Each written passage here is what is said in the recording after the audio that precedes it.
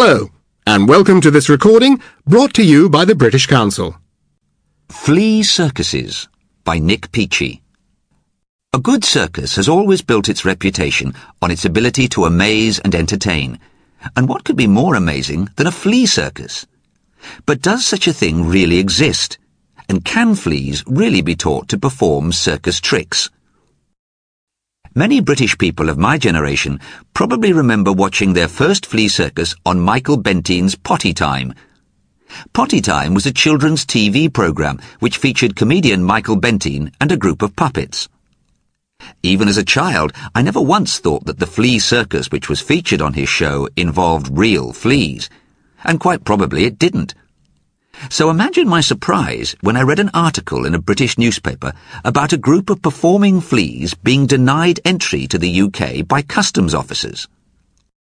The fleas and their trainer, Professor Maria Fernanda Cardozo, had been on their way to perform at the Edinburgh Festival, one of Scotland's most famous arts festivals, when customs officials decided that the Australian fleas in her troupe were illegal immigrants and would have to be sent back.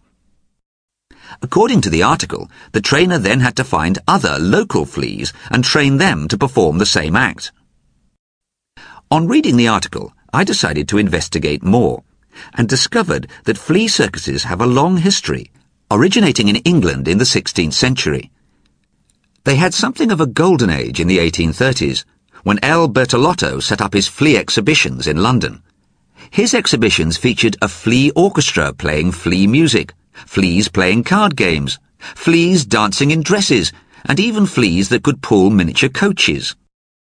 Flea circuses later became a regular feature of carnivals and circus sideshows in the US, and as late as the mid-1950s, there was still a flea circus near Times Square in New York. Training fleas can be very difficult, but there are a few methods that have proven successful. You can limit the height of their jump if you put a glass ceiling above them, as they don't like to bump their heads. There are also chemicals that they don't like. These can be put on a small ball and put among a group of fleas. The fleas will push the ball away with their legs and give the illusion that they are playing football. Fleas are also very sensitive to heat and light, and this can be used to manipulate the fleas to give the appearance that they are well-trained performers. It's also believed that the flea orchestras of the past were in fact live fleas that were glued to their seats. The majority of fleas in the flea circus are, however, dead. They can be attached to their circus equipment and manipulated with the use of magnets. This has the added benefit that fleas, which have a very short life, then don't need to be continuously trained and replaced. So how did something as unlikely as a flea circus become a major event at one of Britain's most prestigious performing arts festivals? Well, Cardozo's flea act sounds truly incredible, even by circus standards. Her fleas perform in miniature costumes created with the help of Philadelphia's Fabric Workshop and Museum. They tango, walk tightropes, perform trapeze acts, and Brutus, the strongest flea on earth, is even shown pulling a train. The high point of the performance is the projection of a film which was made using special lenses to magnify the flea's feats to huge proportions, and features a tribute to the fearless Alfredo, who is shown diving from a great height into a thimble of water and, tragically, missing. Perhaps even more incredible is the trainer herself. The exotically beautiful Colombian-born Maria Fernanda Cardozo is a sculptor, installation artist, and graduate of Yale University.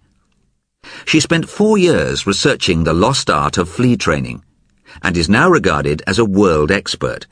She appears at the performances in a brightly coloured shimmering costume, with a magnifying visor, and fires flea cannonballs into a tiny flea net. The performance also features the fleas feeding from her bare arm. Well, if this article has left you itching to find out more, here are some little-known facts about fleas. There is a flea in a Kiev museum that wears horseshoes made of real gold. A flea can pull up to 160,000 times its own weight. A flea can jump over 150 times its own size. If a man had the same strength, he could jump over St. Paul's Cathedral. When jumping, the flea accelerates 50 times faster than the space shuttle. A flea can jump 30,000 times without a break. Dead fleas dressed as wedding couples were popular collector's items in the 1920s.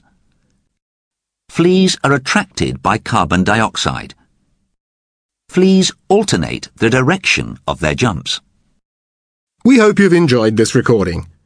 To find out more about the British Council and the services we offer, contact your local British Council office or go to www.britishcouncil.org. Bye for now.